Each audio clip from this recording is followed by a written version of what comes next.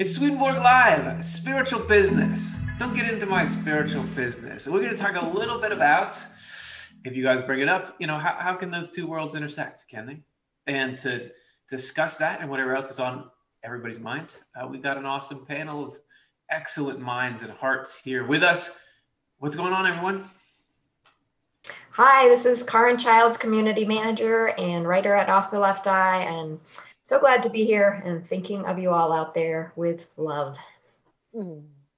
Hi, I'm Cara, Latin consultant and a responder extraordinaire. Happy to be here. And I'm Chelsea Odner, and I'm a writer for Off the Left Eye Stuff. Great to be here. All right, so this is how you do it. If you've never, it's been a while since, it's been about 45 weeks since we did one of these. Maybe it was 3 weeks since we did one of these. If you all don't remember, you're in the chat right now. If you're watching live, write down a question. What's on your mind? And we'll get to them. Priority given to ones that intersect with our spiritual topic here. And but put what's on your heart there. And while we're doing that, you guys can help make this show possible. We're a not-for-profit, so the only way we can do this stuff is through donations. And every week we play a little game called 15 Extra Minutes. So if you guys hit the threshold for donations during this show, we give you 15 extra minutes of Q&A, which is a little thank you from us to you. Today's magic number is 59. If we can raise $59 this hour, we'll give you an extra 15 minutes. And that's in honor of our opening thought for the day, which is From Heaven and Hell, 59. And that reads, "It is a secret not yet known in this world, that heaven, taken in a single all-inclusive grasp, reflects a single individual. In heaven, though, nothing is better known. Knowing this, knowing particulars and details about it, is the hallmark of angelic intelligence there, intelligence there." If you're trying to put those words together in some catchy millennial way. And that ties in because if you saw our episode on Monday, we focused on a business that was running their company based on this idea that all these people working together should function like a human body, just like heaven is a brilliant bunch of people working together for the common good. So that connects us in. We're looking forward to getting your questions. Oh yeah, if you want to donate and help us reach that threshold, offthelefeye.com/donate. We'll get you there. Before we answer your questions as we gear up, let's see what you all said in answer to our question. This is the community poll question of the week. And it goes like this. So think about this for yourself, if you haven't already answered. How has spirituality affected your approach to work? Can these two things affect each other? So Karen, what did our audience have to say when put on the spot with this? Here are a few of the awesome answers that came in. Very inspiring. First one, if there's a problem with someone else at work, I first try to pull myself in their shoes and try to work it out from there. This includes reminding myself that they are equally precious in God's sight, even if disagreeing with them is part of what is happening. This is an ideal I don't always live up to. Wow, it's awesome. Challenging, but so good. Heaven is a kingdom of uses. I feel best when I am working for the well-being of others. Wonderful. My spiritual experience almost explicitly told me to try to pursue something more creative than what I was doing. I still have to figure out how to really make that work, though. Right now, I am kind of in a compromise situation with a less demanding job that allows me to be at least a bit creative on the side as an amateur. But at least I already feel happier and more fulfilled. So this was good spiritual advice, if I can call it so. Great. It's a journey, isn't it? I take deep breaths and remember that Jesus did not slap people upside the head when they were acting like fools. He didn't yell at them when they needed to be told off for their actions. Somehow he stayed calm. Yeah, great example there.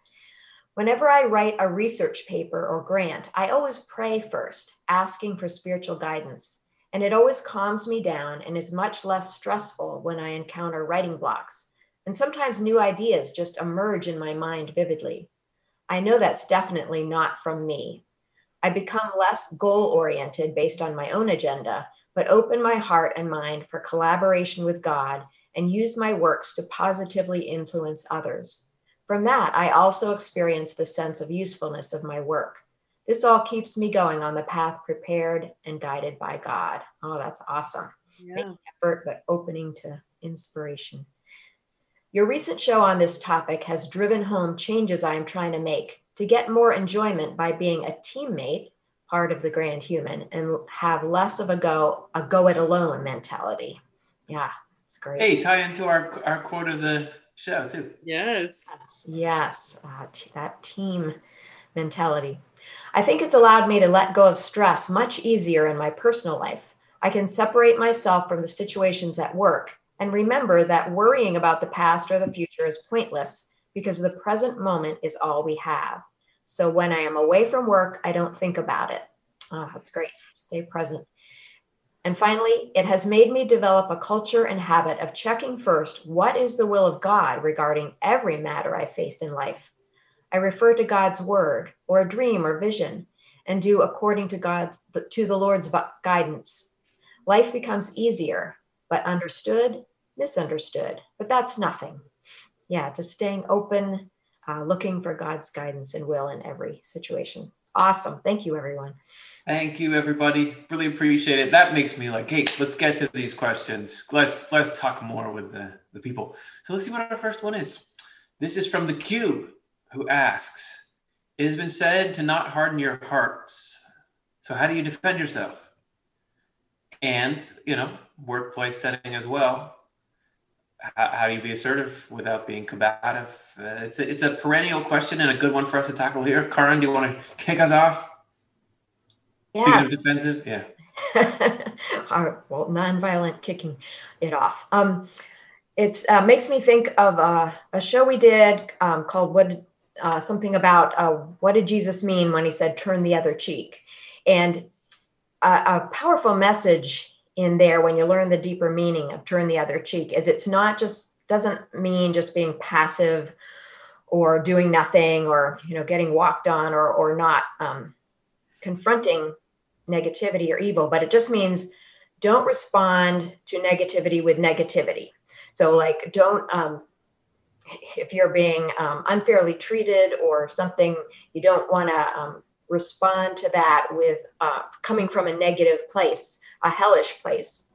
You want to try and draw on the power of heaven to do that. And how do you do that? It's hard in the moment, but I think what is needed is just to practice, and it would just take practice to try and call upon the power of usefulness, basically, like what makes sense in the common good in this situation. So if you are being attacked in some way, and if we're talking about work, and maybe in your workplace, your efforts are being attacked or something, you can defend yourself without being defensive. This is one thing I try to, it can be hard. Where's that line between defensive and defending something that has value and should be defended? And I think it just takes practice in trying to not come back from that from an ego-driven place, from just like mad at that person because that was personal, or vengeance, or trying to slam them back because they slammed you. But what is useful? If you have something you're working on and you believe it has value, you try to stand up from a place of, no, this is worth defending, and I'm gonna respond to that attack with, I think this has value, and you might need help depending on how, what's going on exactly, how you're being attacked. But first, you just have confidence in, I believe the Lord is bringing some good through this, and I want to defend it. So just where is it coming from is the first place to start. Nice. The only thought that's coming to me to add to that is that it makes me think that where it's been said to not harden your hearts, most of the places that I can think of in the Bible where it says that, you're specifically not hardening your heart against the Lord, against God's inflow into yourself. And so we're told we harden our hearts when we shut off that more heavenly way of thinking and close ourselves into that more egoic perspective, like Karin's talking about, that is sort of hardening your heart. And so if you don't harden your heart, then it means you're open to this higher power, to an idea of God, to connecting with truth, that, not thinking you know it all, but, having that sort of, seeking to know the Lord. And then when you do that, then you might learn, I need to defend myself in this situation. The Lord might reveal to you that there are places in your life where actually there's an importance for you to stand for something or whatever, so that's just another way that phrase plays out for me. Awesome. Yeah, that's great. To sort of hardening the heart against God, is much different. That there's a consistency in what God is, this love and wisdom. So you never want to shut yourself off from love and wisdom, regardless of how you're trying to navigate the interpersonal stuff. Kara, what's going on? I think you have mute. Good Zoom. Etiquette. Yeah, right. We're all human. We're all human. I'm thinking about just the importance of holding boundaries, holding healthy boundaries, and that an attack, that you can hold something between you and the attack, that it doesn't let it get through to you, and know that whatever's coming at you is something in that other person. Maybe they have a fair criticism or something, but it's always valuable to me to consider the other person. Like one of the statements that Karin read today about putting yourself in the other person's shoes and remembering that person's a child of God, and then making just a clear statement about where you are and they end, and,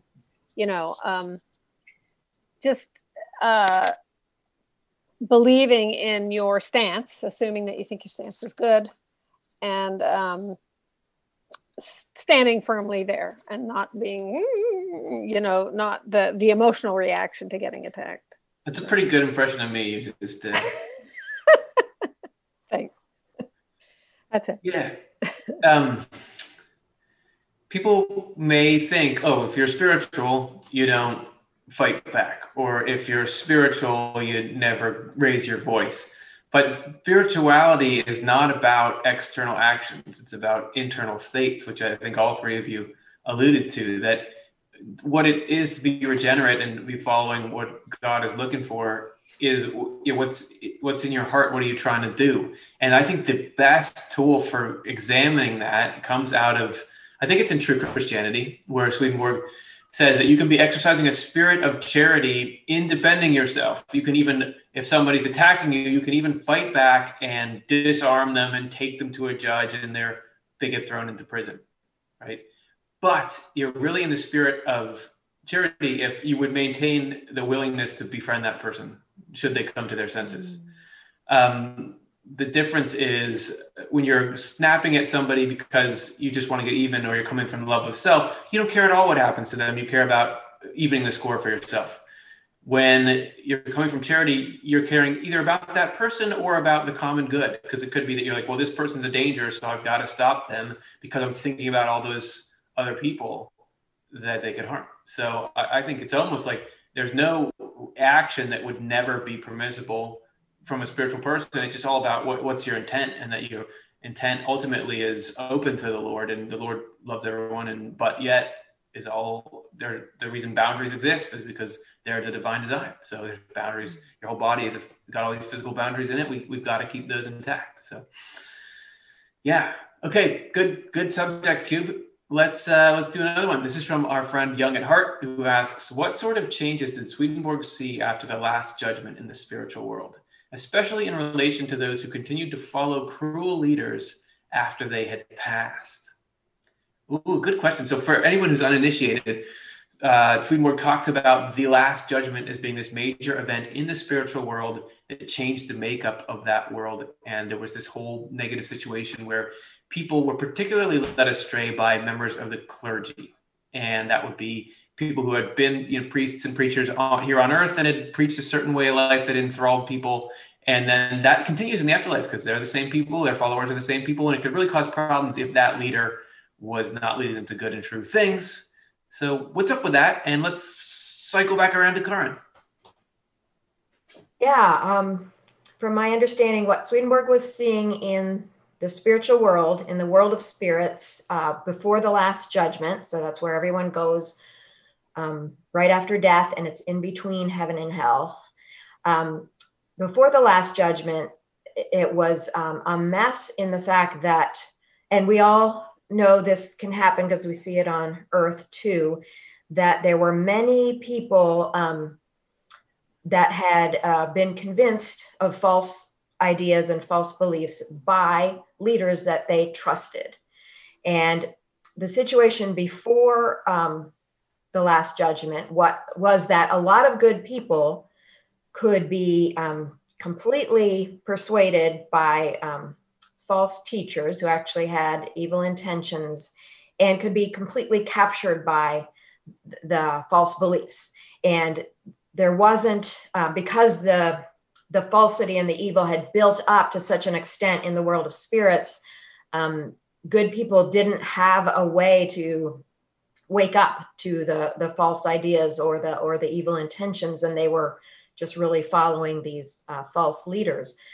But the Last Judgment was a process, a huge process that had been being prepared for thousands and thousands of years in Earth time, that finally came to fruition. And it was just like a exposing of the intentions of these false leaders.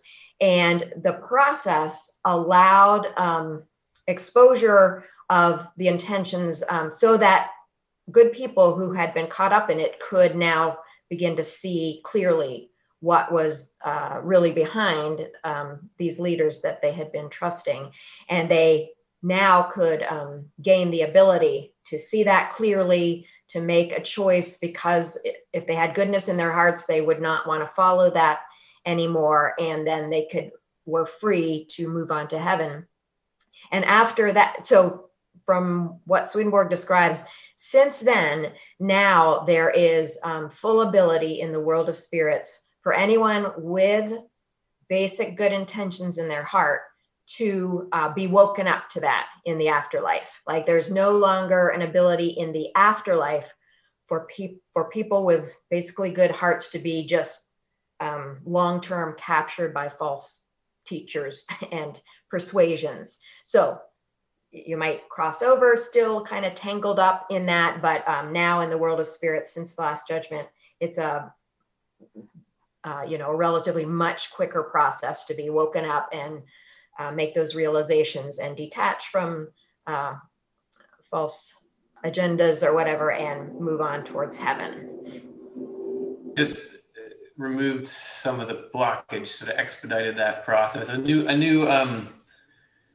level of spiritual freedom that you could really just get entrapped before, but not so much anymore. And it's a problem. I think about all the cult documentaries I've ever seen about the way that people can be completely captured by something and often by someone, and then you lose them. And they start to abandon all the principles they used to hold and all that. So did you, Karin? Quick add, because I realized the last part of the question in relation to those who continued to follow cruel leaders after they had passed. So since the Last Judgment, anyone who would continue to follow a cruel leader once they get to the afterlife, that's because their heart is in it, not because just their head got mixed up and convinced. So that's the difference. Not confused about what that leader really stands for. You get what they stand for, and that's why you like them. It's not that you're buying a false front that they're selling. Yeah. Any other thoughts or amendments to that? Let's thank Young at Heart for that good question. A very astute Swedenborg literate question. And let's move on. Hey, but before we do, I don't think we have any donations. How are we ever going to get to our $59 goal and give you guys an extra 15 minutes? Go to offthelepteye.com/donate, and you will be making programming like this possible. Thank you, everyone, for your generous support ongoing and in the past, but we're still here doing stuff. The mission still exists, so we're going to need your support. So offthelepteye.com/donate. Next question. Aaron Mughal asks, Did Swedenborg have his experiences in the awakened state, halfway to sleep state, or in a deep sleep state? So where in what manner was Swedenborg having these experiences? Chelsea. Yeah, so all of those states were pretty much fair game for his experiences. And early on in his spiritual awakening, it was mostly through his dreams that he started to pay a lot of attention to his dreams and felt like they were sort of spiritual messages, like had symbolism in them that he could think about, and it connected with his relationship to God and stuff like that. So he did a lot of reflecting on his dreams. But then there was a point at which it started to be something that he would experience in his waking life. And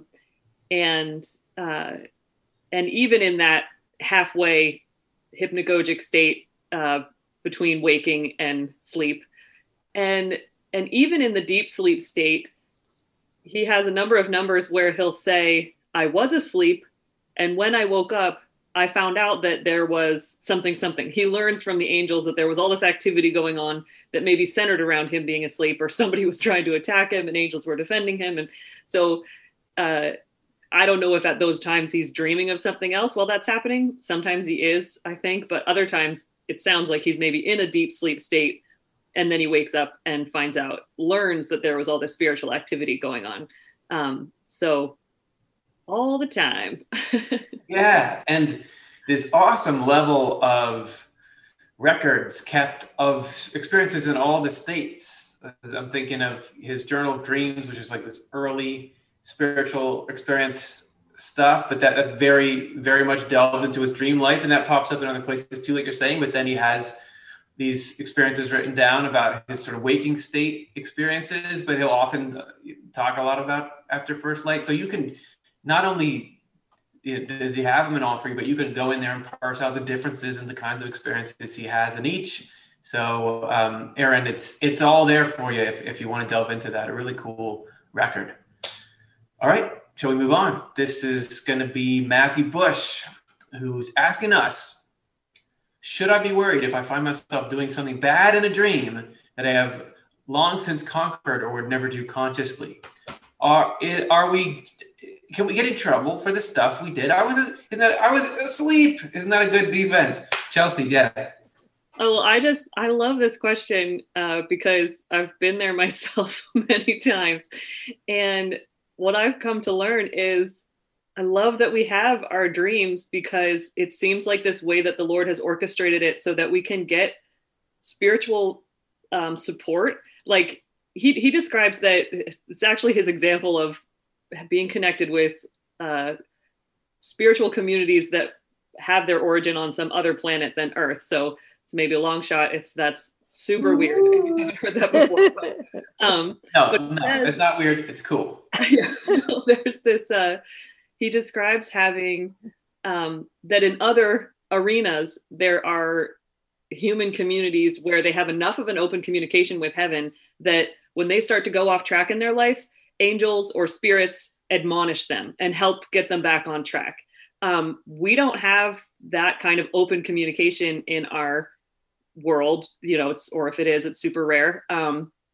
But we have our dreams. And I think the Lord through heaven leverages that so that anytime something like that happens, it's just a little bit of a nudge of like, we're taking care of this. You're not doing this in your waking life. It's maybe, Swedenborg says, even when we conquer evils, they never fully go away. They get pushed to the periphery. They get sort of made dormant in our life through our spiritual growth. But so because it's always it's a continual choice to be, and the Lord guards us so that we can keep our choices, intentional through our lives and be in a new spiritual state.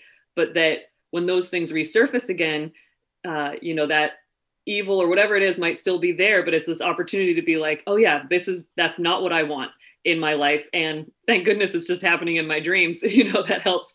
It's that way of reaffirming past choices without it needing to, happen in waking life, which would have more spiritual repercussions for us. So. Yeah, sort of like a simulation, or it can accomplish things without the baggage and risk and all that. That's great. Karin. Yeah, I really agree with that. And that's what I was thinking, that to dream about something maybe you used to do and then wake up and be reaffirmed, like, no, I don't want that in my life anymore, is a really important part of however it happens. Just reaffirming that choice over and over keeps strengthening it in our spirits. And so that's how you can think of that. That dream was just reaffirming that for you. And it reminds me that Swedenborg describes what are called shatterings or vastations in the afterlife as a way that we kind of get our negativity shaken up and detached from us. And one of the methods of vastations is dream. Some people just have dreams. They just sleep and they dream stuff, and maybe it's upsetting sort of dreams, but that is helping to detach the person from behavior or attitudes that they know they don't want anymore. So it's interesting that can happen in the afterlife as well as in this world, that you can have dreams and you wake up and think, oh boy, no, something like that. And also one other thought is, I like to think about how the actions or the scenes going on in our dreams also can symbolize a deeper level of that action. And so if I have a dream about maybe some activity that I would never do in a physical way, it can sometimes make me reflect, like, is there some sort of deeper way that maybe that was coming up for me? Because Swedenborg talks about for instance, the 10 Commandments, the things that we need to avoid. There's just sort of deeper and deeper ways that those things can pop up in our lives. And sometimes just a scene about some activity that I know is wrong can make me reflect, like, was there any way I was kind of delving into something negative and not really realizing it? And is that just sort of alerting me to it? So it's just another possibility. But yeah, dreams are just such fascinating tools for just all sorts of reflection. And yeah, I'd say ask the Lord to inspire you with some thoughts about what might that be about, or telling me. But no, it doesn't mean that you are going to go back to that behavior that you don't want to do. Like Chelsea was saying, it could be just helping you reaffirm that and strengthen yourself in that. Yeah, looking at how Matthew started that question, should I be worried? No, I don't think so. Generally, we're not supposed to be worried. I mean, that's like what God is always saying. Don't worry. And hell is always like, oh, you're in trouble. This is bad. No, you don't need to be worried about it. And there's so many, as everyone was mentioning, there's so many reasons why things occur in dreams. And I don't think, I think Chelsea was mentioning, you're under the same free choice moral implication conditions, which is too bad, because I had a dream last night where there was like sort of like an opportunity for one of my foibles was there. And I just like walked right on by, and I was like, yes, I'm doing really great. But I don't think that means that and who knows what it means. I mean, Swedenborg had these dreams where, there's some kind of immoral thing is there, and it's really a commentary on some other part of his life, or it's the reflection of the spirit. So no, don't worry about it. But yeah, Cara, I'd love to hear what you're thinking. You guys all covered most of it, but your thing about not worrying. No, we're not meant to worry. My favorite piece of the Bible is a tiny couple of words out of one of the Psalms. I always forget which. Fret not, it only causes harm. So there's a don't worry mantra for you. Yeah. Nice. Well, let's leave it with that. That's great. Hey, thank you so much. We got an anonymous donation that was 25. So we were getting closer to our goal. And as I was saying that, I looked down and I see that Joel made a donation as well. We are now at 125. So we are way past our $59 goal. Thank you so much. Thank you. Both of you. We're going to do a 15-minute after party, as we should start calling it from this moment onward, where we'll answer more questions. And let's get to one more here before we do our raffle drawing for new donors last month, which is going to be exciting. This is from Jet. I like this question, who asks, do you think there is some danger in working with spiritual energy like energetic healing, or does it depend on how your heart is oriented? And I want to start because I love energy work. And I'll tell you like how I first found out about it. I used to have a show on the little rinky-dink FM radio station at the college that at the university I was going to. And there was a show before me that interviewed guests. And there was a guest on that show that was an energy worker. And in like sort of the lounge while they were playing a song or something, I was there with that. I think I knew the other DJ, and she was like, hey, do you want to come in? During this interview. And so like, I think it was on the air. She did this like energy thing where she held both the front and back of my head, or told me to do that to myself or something. I just remember right away, like, this feels great.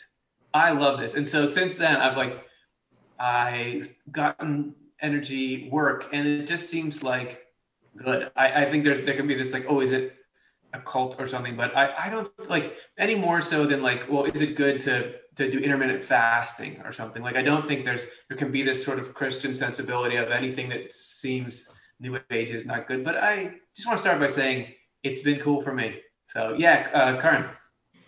I would say yes. The last part of the question, does it depend on how your heart is oriented? I think that's just, from what I understand from Swedenborg, that is the general rule for everything done on this earth, that if your heart is coming from a place of wanting to help and heal others, then heaven is involved. And it would just be if there's negative agendas there, that maybe there could be problems. But I think it's the way of the future. There's a golden age in the future for the human race, according to Swedenborg and many others. And I think those kinds of healing methods will be a part of that, very spiritually oriented. Awesome. That's great. And I had, so in a sort of former life, and I don't mean actually former life in a reincarnation sense, but just earlier on in my life, I was a massage therapist and was nationally licensed or certified. And through that experience, I did a lot of different work with different kinds of modalities. And at that time it was like booming, energetic healing and all these different kinds of, approaches to it were really sort of trending. And experiencing that and coming from my Swedenborgian background, it was interesting to think about it and experience it. And just one of the main things related to the question of like, does it depend on how your heart is oriented? And like, yeah, I totally agree, is I just think humility is so key. Like in the person who is the practitioner, you can have a lot of knowledge and, have a really strong or like determined position of like wanting to help your client or whatever. But there's just this like critical element of humility to not think exactly how this is going to play out. That in my experience, I've found kind of really, is one way or the other, depending on how my experience, where I just feel like this person isn't really tuned into what is actually going on. So anyway, it's like, you can't exactly know that. I don't really think there's danger, but I just think that that's a element of how, how to have that kind of work really align is with humility. Humility is, I was just trying to think of an analogous food that you can add to anything. I was going to say like salt or something, but there's very few situations that's bad to add humility for it. And Swedenborg saying that's an essential nutrient in regeneration. If you don't have that, you don't have it. So I love the idea of that being a key force there. Okay, Cara, yeah, do you want to weigh in? Oh, just thinking that, Swedenborg talks about how one way we can love the Lord is to love the neighbor. And I just think about the practitioners, the good-hearted practitioners who are wanting to help people. And I just think there's a power there that is, the Lord is flowing through them, and some kind of energy. To me, I feel like I can feel it just from a massage person that I know cares about me and I care about them. I just feel like there's something good happening here. And that all of Swedenborg's body theology, just how the spiritual world is, and correspondences and everything is so tied up in the human form. And so even so much more so than any other religious tradition or spiritual tradition that I know of, like the human form is key to everything. So of course there's going to be some way that interacting with it can tap into something heavenly. I think if anything could figure out how all that stuff works, it would be Swedenborg's Correspondences. If we can just sometime do some R&D on that. But okay, thanks so much for the question, Jet. Appreciate it in the spirit in which it's asked. Oh, hey, look at this. We got Brendan, Matthew, Stephanie, and Ruth just donated. Wow. We're up to $293. We should have set a super higher goal. Thank you, everybody. It's good to see you all again. And I just want to say, I know that money matters. Like, I know that it's hard to just I'm going to get rid of some money, but it's just such an honor to all of us that you feel like, oh, these people will be good stewards of making sure that accomplishes the mission of doing our own kind of healing and reaching out to people. So thanks. Well, this is going to be a great year. We're going to do this together. Hey, speaking of us thanking people, we're going to take a quick break before our next question, where we'll delve back into a little bit of the nature of the dream state and to do a raffle for new donors. So this is for the month of December. We want to give new donors this amazing piece of Off the Left Eye swag. Picture it on your screen right now. So who will have their lives permanently changed by this? So we want to say thanks. And these were drawn by our Director of Development, Tim, who's texting it into me. Okay, Keith Hyatt is one of our winners. Woo! And Gagan Kanwar is the other of our winners. So we will be sending this out to them. Thank you. And if you've donated, for your first time this month, you'll be in a raffle to win something yourself.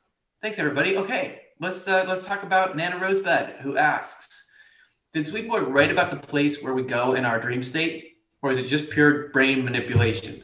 I get it. It can be spiritual stuff. It can be teaching, but are we somewhere, or is it that somebody's just stuck a plug into our head and they're beaming in? Like, you think you're is it virtual reality goggles, or is it a plane trip? Somebody tell me. Chelsea, do you want to start it off? Well, just an idea that kind of carries on from the response to the last question about the place of correspondences and how grounded in the human body Swedenborg's theology is, or his experience of what the spiritual world is like. It is so important that we are embodied. That is this essential part of spiritual development that prepares us for our eternal lives in the spiritual world.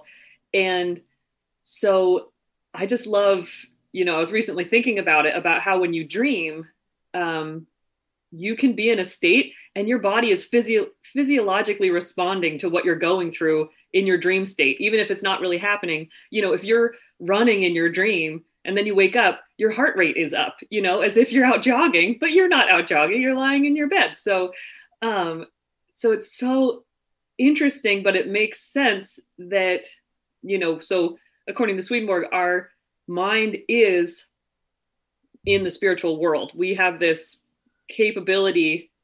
Human minds are this interesting technology where we are rooted in the physical world and existing in the spiritual world at the same time. So, and our dream states is an example of that, where physiologically that's whatever we're going through in our dreams needs this kind of basis. So there's brain waves happening, there's REM, and there's, physiological responses, but we are in the spiritual world. And what that means is, I don't know, kind of anyone's guess, because like Karin was saying, people in the spiritual world can dream as well. So, but you're in a spiritual zone where your dreams are happening and can even be observed by spirits. Swedenborg had angels being able to observe what he was dreaming about and then tell him later, oh, you know what that corresponds to? He could have conversations about that. So anyway, those are some initial thoughts.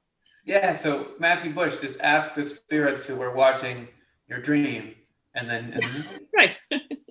Man. And I was, as you were saying that, Chelsea, I was thinking, yeah, so it's simple.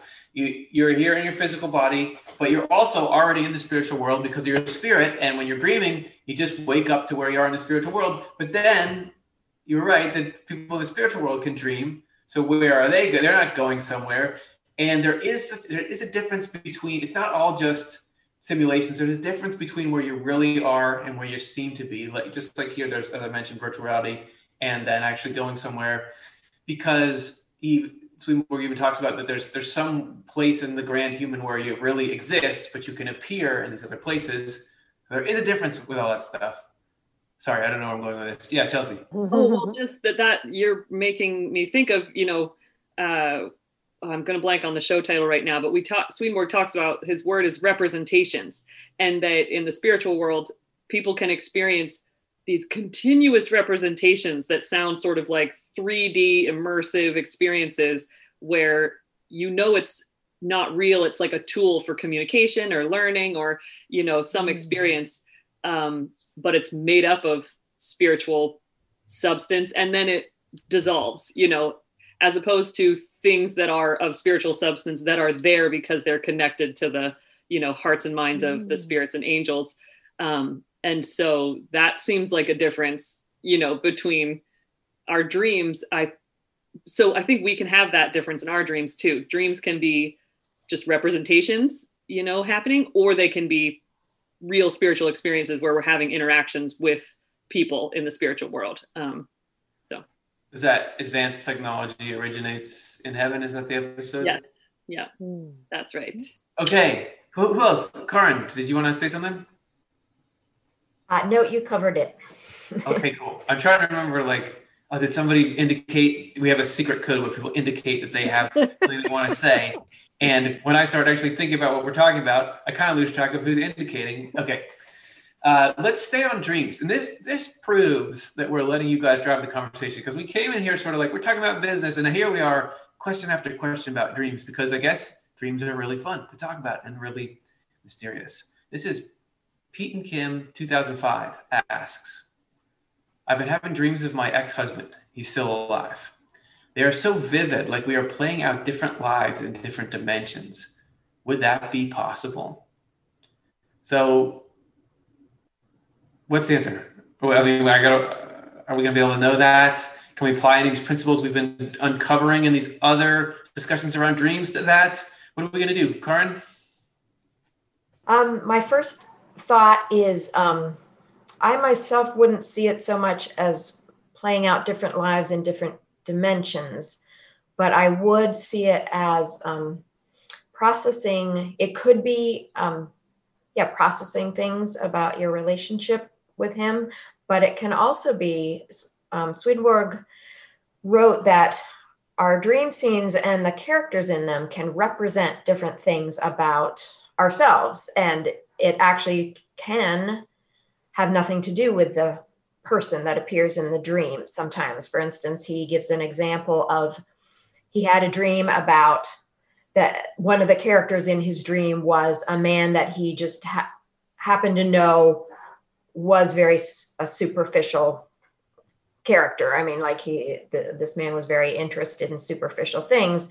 And so Swedenborg didn't see the dream as about that person actually, but that person was just representing the concept of superficialness in the dream. And it was a dream in which Swedenborg was learning things about superficiality or whatever. So it's possible that when people that we know appear in our dreams, I like to think about when that happens to me, like, what does that person represent to me? And, if it could have to do something with my actual relationship with that person, but it also could have nothing to do with that person. It could have to do with that person's playing a certain role in my dream that is representing something that I am working through in my personal life. So there are some thoughts. It could be a character that is representing something to you that is something going on in your life right now. It comes back to Matthew Bush's comment, should I be worried? Because if I'm looking at Pete and Kim, because there's a couple, if I was them having those dreams, there's a couple of ways this could be striking me, right? It could be that, this is my ex-husband and I don't want him around anymore. And this is like, why is he continually in my dreams? And so does that mean that I'm actually still connected to him when I don't want it? So you could be worried about that. In that case, it could well be that, no, this is just sorting out an issue. Or it could be that I still want a relationship with this person? And is this actually showing that it could restart? And I don't want us to be saying, well, no, it's not really him. And that crushes that. I guess what we're trying to say is like, it's open. Your mind will always try to give you the scariest interpretation of what's happening, but we don't know, but it always could be good. Like if something's in your dreams, you don't want in your dreams, doesn't mean that thing has to be in your life. If something is in your dreams you want, it could be. So the good news is it's some tool that God is using for something good. And if it's worrying you, just know that the opposite possibility is certainly true. I feel like that's important to communicate because I don't know exactly what you're asking, and I want to make sure that we're not giving you something that's going to lock you into something worrisome that your mind is trying to put on you. So that's something. Anybody else? We good? Okay, cool. There we go. Let's move on to Wriggle Piglet, who asks, in natal astrology, the positions of the planets at our birth mirror the themes of our lives and our psychology. But what might such a cosmic clocks of human experience correspond to spiritually? What's the answer? Karin, you know the answer? I don't know the answer. What is it? I don't know the answer, but I'll share some thoughts because I've been fascinated sometimes thinking about astrology and not so much the newspaper, like you're going to have a good surprise today or something, but more sort of this bigger picture of you're affected by the position of the heavens when you were born. And when I think about that, Swedenborg learned that stars correspond to heavenly societies. That's one of the things that stars correspond to. And in the world of spirits, in the afterlife, people can actually look up and they're seeing communities of heavenly angels and they look like stars in the sky. And that makes me think about, I wonder if there is a correspondence to the way the stars were positioned when you were born. Is that corresponding to something, or is there something to it that the energy that came from God to create you came through certain societies of angels and gives you a connection to certain communities of angels? And also the particular challenges that come with getting there, getting to the fulfillment of that potential that was born into you. Because of course, astrology also has built into it the challenges that are a part of your life. So it's fascinating to me to think about it that way, of the correspondence possibly of the spiritual connections that have been there since you started out at your birth. Yeah, well, a lot to think about there. Huh?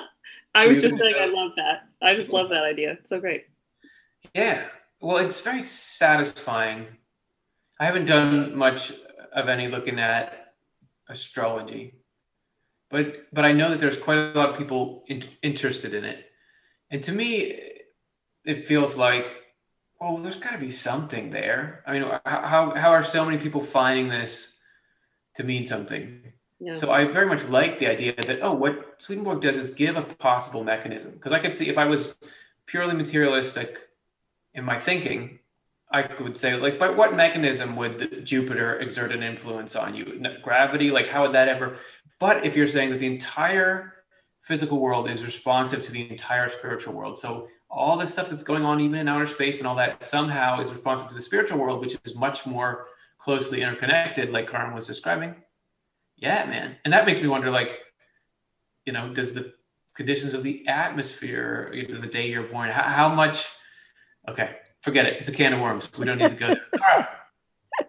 I agree. A can of worms. It's so fun to think about, though. And what comes to mind right now is the thought that the holy city, New Jerusalem, has 12 gates, and there are 12 zodiac signs, are there not? Okay.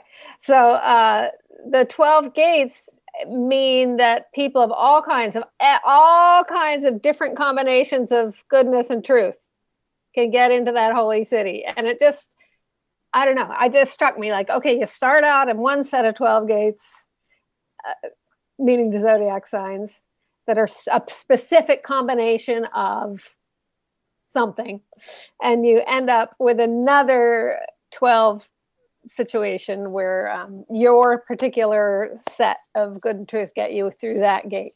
I don't know. Yeah. It's just a cool thing to think of the beginning and the end of it. It is cool. And that makes me think of how much, I guess I want to say ancient cultures around the world were interested in the position of objects in space. And Swedenborg over and over says that there was this widespread knowledge of correspondences back in the day. And there's every like documentary you see about, well, this building was built so that on the day of the solstice, the sun would cast its light in through this window, which is the position of the Earth and the sun. There was tons of interest in that, even if it wasn't all fitting into the current zodiac, like astrology school of thought. People were interested in that.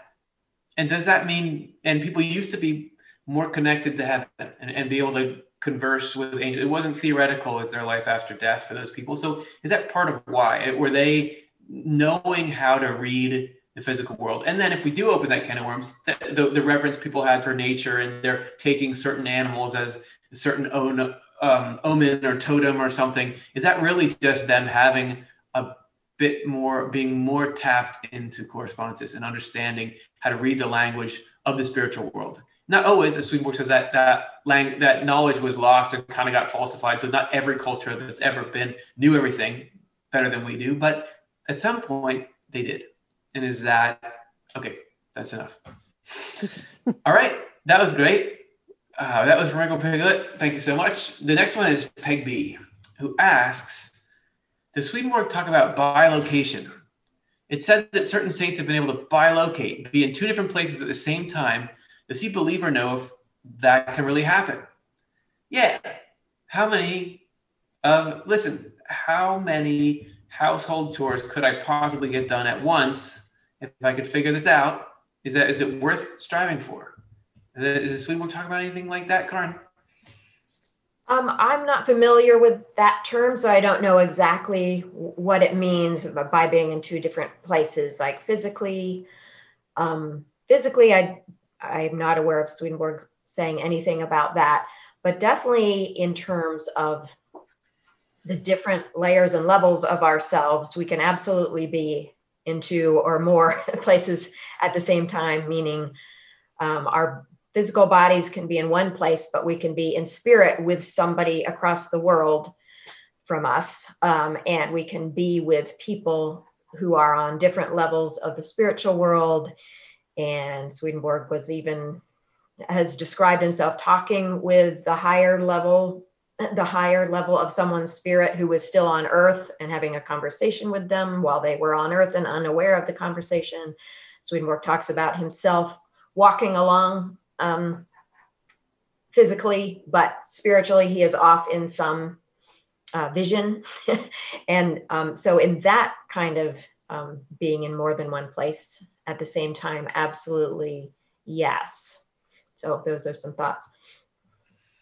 Yeah, I think you didn't mention that there's negative instances of multiple locations that Swedenborg talks about. He says that certain negative spirits make it seem like they're kind of coming from everywhere at once. I think he talks about sirens doing that.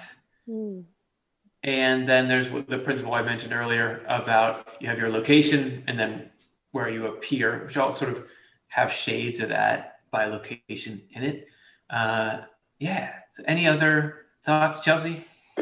Yeah, just like basically building off what Karin was saying, that the way the spiritual world works is that there's no time and space. There's the appearance of time and space, but that it's really thought and intention that draws people together or brings each other to mind. And so that is the way our minds work right now as they're connected to the spiritual world. And so I wonder if any story of saints being able to bilocate, if it is that, somebody has a vision of somebody over here and somebody has a vision of them over there. And that, totally makes sense in the spiritual world. And I think about Swedenborg having, like you're saying, he's talking to spirits who are in a lot of different locations in the spiritual world. He's not limited to like, well, I'm only talking to the people in this zone right now, so I can't talk to these other people. He'll often be he's aware of the angels who are, informing him of things, and he's interacting with spirits, and those people would be in different parts of the spiritual world, but they all can kind of come together through spiritual, telepathy essentially, or something. So. Well, it's just like scrolling the Twitter feed. People all around the world, if people believe in different things, they're all just, so we're approaching that maybe. Hey, before we get to Cara, because I want to hear her thoughts. Thanks, Sharon.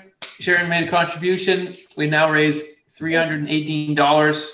Woo. Basically like a jillion dollars. Thanks, everybody. That we really appreciate your doing this project with us. Cara, what do you think about bilocation? Well, now that I'm looking at the question again, I guess maybe she's talking about that the saints, when they were alive in this world, were able to bilocate. My first response to the question was along the lines of the show that Curtis recently did about the angel Gabriel and, the angels that Swedenborg says, those angels really represent an entire community of spirits in the other world who share the same passions and loves for helping people or spreading the truth or whatever it is. So that could be another way to look at it if you're talking about when the saints are already on the other side, that there could be members of that angelic, like Gabriel-ish community that would do the work of Gabriel. Awesome. How are you feeling today? I'm feeling Gabriel-ish today. That's great. Good. What a cool buffet of answers to this question. And that's always how it is. Well, I don't know if we can say he says this exact thing happens, but look at all these similar things that may have inspired those beliefs and that kind of thing. Wow, we're getting close. I'm just going to call it now. We're in our bonus session, even though it's only 30:57 instead of 4 o'clock Eastern time. So thanks to all of you who contributed. You've made this possible, because by the time this question ends, I bet we'll be in there. This is from Tracy Canada, who asks, according to Swedenborg, this is a great one. They're all great. No one can be compelled to believe, but isn't that what happens in near-death experiences? Their experience compels them to believe after the experience. Interesting. All right. It seems like that's universal, but I would argue that actually it isn't. That I think, Curtis, you have mentioned hearing somebody talk who had an NDE, but she was atheist, and afterwards she explained it away.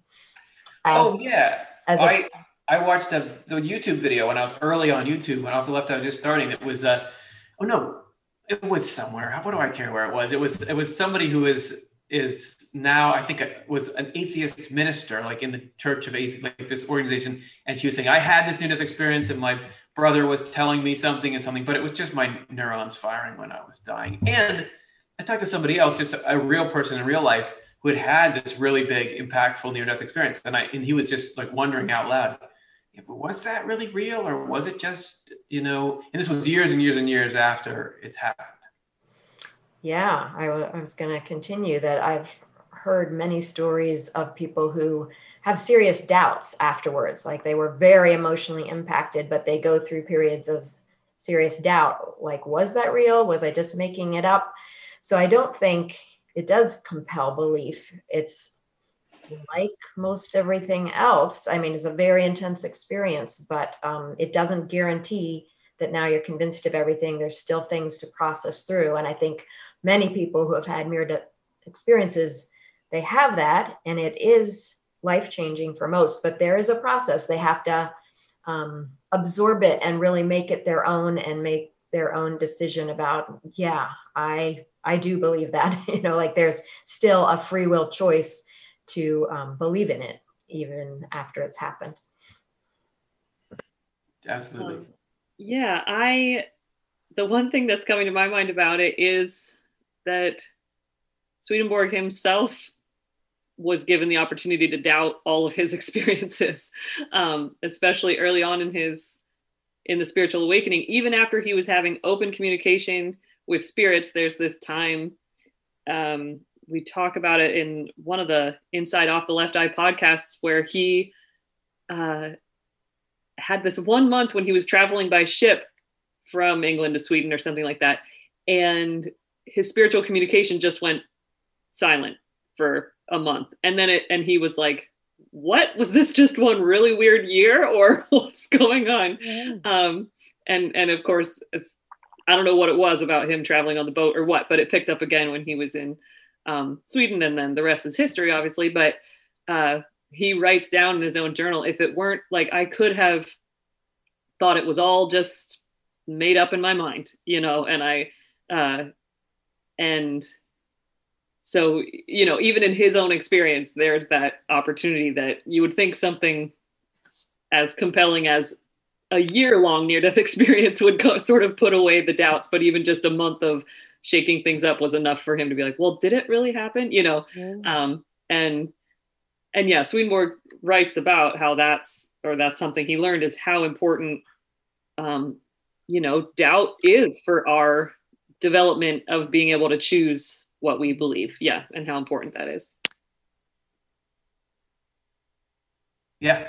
Cara, do you want to weigh in on that? Well, then that makes me think of, when Swedenborg is talking about you can't be compelled to believe something, he'll give kind of the negative effects of compulsion, that it sort of makes it seals in objections and evils that are opposed to it, and it makes it so your belief is kind of wooden rather than living. It's a superficial belief if you're compelled by miracles to do it. But not all of us have near-death experiences. Only like a slice of people, even if it's more than you'd think, but only 5%, could well be that there are some people who just, for whatever reason, are in a state where having something really overt like that is okay, because maybe there's a part of their heart that's already lined up with that, even though, your Howard Storms talk about how they were dead set against it. But there's so many layers to us that it could be that he was already like on the verge of having this sort of emotional turnaround that made it so he's primed for that, and it won't cause those negative effects in him. Karin. Yeah, I would agree with that. I feel like it makes sense to me that divine providence would know that a person is, those people who do seem to have a big turnaround in belief as a result of a near-death experience, there would have been more going on than just that. Like something would have been leading them in that direction. When we did our episode called The Throne Room of Heaven, there's meaning in this scene in Revelation that's about how whatever event is going to be happening in people's lives, collectively or individually, and whenever a big change is coming, there is just a whole lot of preparation that God is working on before the event happens, to set everything in place. And so a sudden change of heart would never actually be just in that moment. There would have been a lot leading up to it, and then there's a process afterwards to really absorb it. And so I think people who have had big, profound changes and realizations due to a near-death experience, that was part of a bigger process that they were going through, and that we can all go through in other ways too. Great. Yeah, very well said. So a lot of cool stuff to chew on there, but I think, suffice to say, I think it's consistent. I think there's a consistency there, even though people are having these experiences with this idea that mass compulsion wouldn't work. Otherwise, we'd already have God doing it. Gloria Vargo is our next contestant, and she asks, did Swedenborg ever talk about meeting an enemy in the afterlife? I would imagine negative feelings evaporate on the other side. Seems silly even. So yeah, to my enemies, probably some of whom are watching right now, what's it going to be like on the other side? And how much of it is like, oh, we just didn't have the perspective, or are there things that you can't just brush it off, even with a little thing like the death of the body? Karin, do you want to start us off? Yeah, I think it depends on if it was a more surface conflict, for a deeper conflict, because I do think there are a number of more surface irritations that people have between them that would easily fall away once you cross into the afterlife. And you can experience that on earth. Like, I know I've experienced, some, troubles in a relationship of a relative or something, but then someone in the family dies and you're all gathering and that doesn't matter anymore. Or, it just falls away. It was a surface thing. It wasn't a deeper thing. And there was a deeper love beneath that. However, there can be absolutely deeper, like anger and vengefulness and things that do carry into the afterlife. And Swedenborg, when he was talking about, we mentioned this in our show about forgiveness, the reason it is so important to ourselves spiritually to forgive is because if we refuse to forgive someone, that means we're hanging on to vengefulness and anger towards them. And that crosses over with us. Like, if we were refusing to let that go, that's going to come with us. And Swedenborg wrote something like, let people beware of, you're really going to suffer from that. It's going to cross over with you, and you're going to be face to face. You actually attached yourself to that person that you think you never want to see again or whatever, because you've been mulling this over and over and over. And so that can come back to haunt you in the afterlife. And of course, you still have, any person who's trying to basically go in a good direction, you're going to have help untangling from that, but you still will have to untangle if you've really attached to an anger or a problem between you and an enemy. So it can cross over. So it is good to do our spiritual work in this life, to, keep working on that forgiveness and mutual understanding thing and reconciliation and work through your problems with people. It's all going to help you in the next life. Just move a little faster through your stuff. Yeah, absolutely. Cara, I saw you have a reaction. Yeah. I'm just thinking of a show we did called 5 Reunions in the Afterlife. If you haven't seen this, Gloria, there's just such a touching story in there about 2 brothers who were antagonistic and just didn't get along, and just a beautiful little healing vignette about them coming to understand where each other were coming from. And then the anger and the hurt disappeared and they loved each other. So I think healing happens. I don't think it just evaporates, but I think it can be processed, and we get through it to a new understanding and a new love, because love and understanding go together. It depends on who you are. I just say, because there's a story of somebody who had murdered somebody else, talk about an enemy, and the murderer was very disturbed by meeting the person they had killed in the afterlife.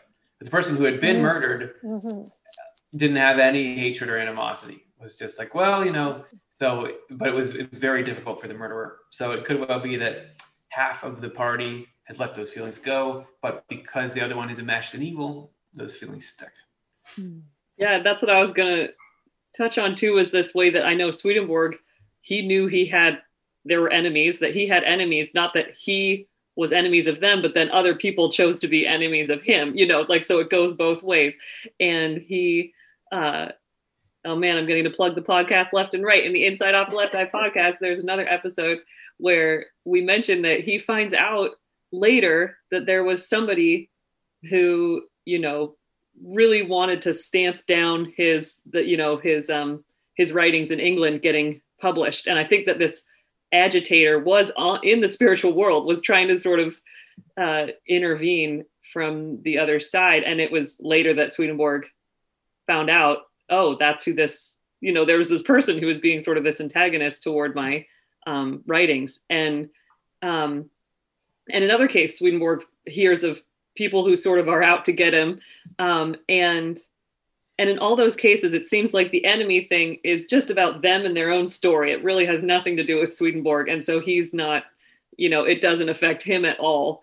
He talks about being, that divine protection, that the Lord is always protecting him from evil and have, we all have that potential as well. And but so the meeting, Swedenborg might like come into an awareness of hearing about, oh, there's this person over here, he's the one who did such and such, but it's like, meh, just like Curtis is saying, it's just like not an issue for Swedenborg. It's that person and their own story, their own spiritual process that they're going through. So there was a woman who was in the spiritual world who Swedenborg learned had a thing for him, but he hadn't had a thing for her. And then after she died, she was very bitter at him. And he says that he just, when he was walking around during his normal life, whenever he'd see a knife, would feel like he wanted to cut himself with it.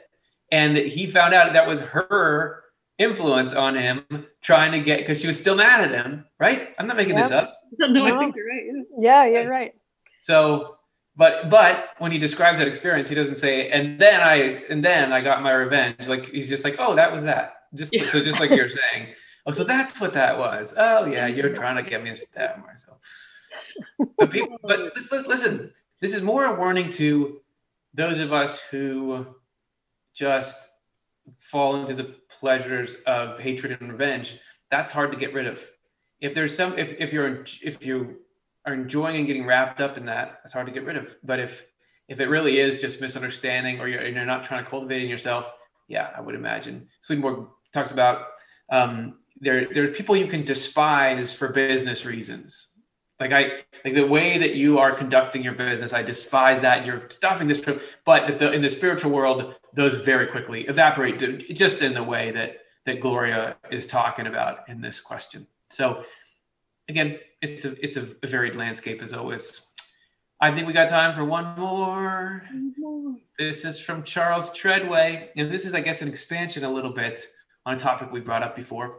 Why won't God just stick his head out of the clouds just once every 5 or 10 years to let us know he exists and give us our guidance toward becoming better people? It's a little bit about the near-death experience, kind of if that's the point of life, you're being a little subtle here. Can we get something direct? Karin, what do you think? I would argue that God has stuck his head out of the clouds many times in the history of humanity. And people pay attention for a little while, and then they just go back to not paying attention. So it actually has proven to not be long-term effective. So, you have the descriptions in the Old Testament, for instance, and then Jesus was here on earth, and there have been scriptures in all different cultures just telling people what God is hoping for, the golden rule kind of stuff. So it happens, and some people listen, and then it gets forgotten, and people just go on their way. I love the stories in the Old Testament book of Exodus of the journey of the Israelites, and they just see miracle after miracle from God, from Jehovah, and amazed, and then they just forget and go worship something else. And that is a story of all of us that we might think, oh, if only God would just come right in my face and say something, then I would believe it and I'd be convinced. But the reality is that doesn't work. And God does make appearances all over the place, including in near-death experiences. But the only thing that works in the long run is us deciding from our own free will to choose goodness, to trust that there is a God, not from because it appeared, but because he appeared in some miraculous way, but because it just makes sense, because love makes sense, because order makes sense, over the whole design of the universe. And it has to make sense to us, and we have to choose it. And miraculous appearances don't necessarily achieve that. History has shown it doesn't last. But what can last is a free will choice towards goodness and what makes sense and that kind of thing. I love your example of the children of Israel, and it gets even more extreme in the book of Judges, right? Because they're like, I'm gonna, serve the Lord, something, things happen, it goes well, and then they forget and then things start going horribly. So then they remember the Lord and they call out for help, and then the Lord helps them, and they're good for a little while, and then they, forget, and so it's just this constant back, like that's the cycle we are always in. But every time they realize, man, things are really rotten, they call out for help, and the Lord helps them. And there's really great. So speaking of that, like calling out for help, there often is that sort of making a move, like the Lord's there, but he doesn't want to push anything on us. So we kind of have to signal, like, I'm interested, I'm open to this, because that, signals that we have it in our heart and intention that we're choosing freely. But even so, I just love it's all through some beautiful passages in Swedenborg's works. And one little pithy phrase that kind of captures it is Swedenborg writes that the Lord does not rest until love takes the lead. Like the Lord does have agency. He's not just hanging out up in the clouds, like waiting for us to get on the, on the right train. He's actively pursuing, engaging us and bringing us into heaven. And that is the only thing that matters. And so that, does not rest until love takes the lead, but it's all through this very careful orchestration where we are getting to choose it freely. And so that's, which works out the best for us in the end. So anyway, I love that it's not sort of, you're not alone. It's not this sort of wait for you to happen. If you just start tuning in, there's this energy, there's this power that is wanting to, connect with you personally. So yeah. Yeah. If there's if sticking the head out and overtly saying, this is what's going on, be good in this way, was better at getting us to, as Charles was saying, become better people. If that would more effectively make us better people, it happened. God would be doing it. But something about this frustrating, ambiguous existence that we're in is actually a better tool to get us to in that state of, there's nobody here but me. What do I really want to choose? That's like critical for some reason. Yeah, Karin.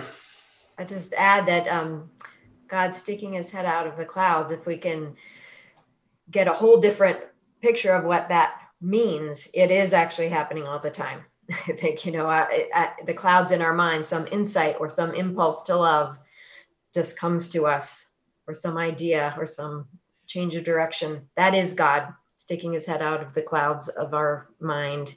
And Swedenborg would also say through through scripture, that's represented by clouds, and you can be reading and something just hits you, hits your heart. That's God sticking his head out of the clouds. So there's many ways it's happening. It doesn't have to be this overt visual thing or something. Yeah. And would like to honor for a second. Yeah, it's frustrating. Like this sort of, can't God just do that? I feel that like crazy, but it is what it is now. Hopefully we get to a state where we get more of this. Things are lined up to the point where it's not dangerous for God to just more directly appear to us. And then, maybe more than every 5 to 10 days, you get some kind of really good connection. Very true. Right. It could be just in the beginning of humanity was very connected. They were seeing God all the time in a very, very open, tangible, obvious way. So you're right. That could come back eventually. We're not in the, this is not how it's meant to be. Right. Okay, everybody, we're actually past the end of our time. Thanks so much, everybody, for coming and asking and donating. We had $318 raised from 7 donors with 3 new donors. Wow. Thank you. Thank you so much.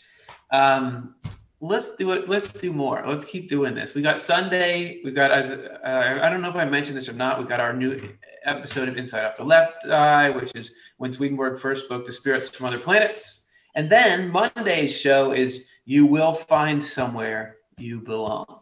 So despite all the difficulties of life, you're going to end up somewhere that's way, way worth it. Hey, panel, thank you so much for, doing this thing. This was fun. Thank you, everybody. Delight to talk with you. Have a good rest of your week. Yep. Thanks everybody for playing along. Yeah, thanks so much. So great to be here. And I love getting to hear people's questions and connect in this way. See y'all again really soon. Thanks for everything.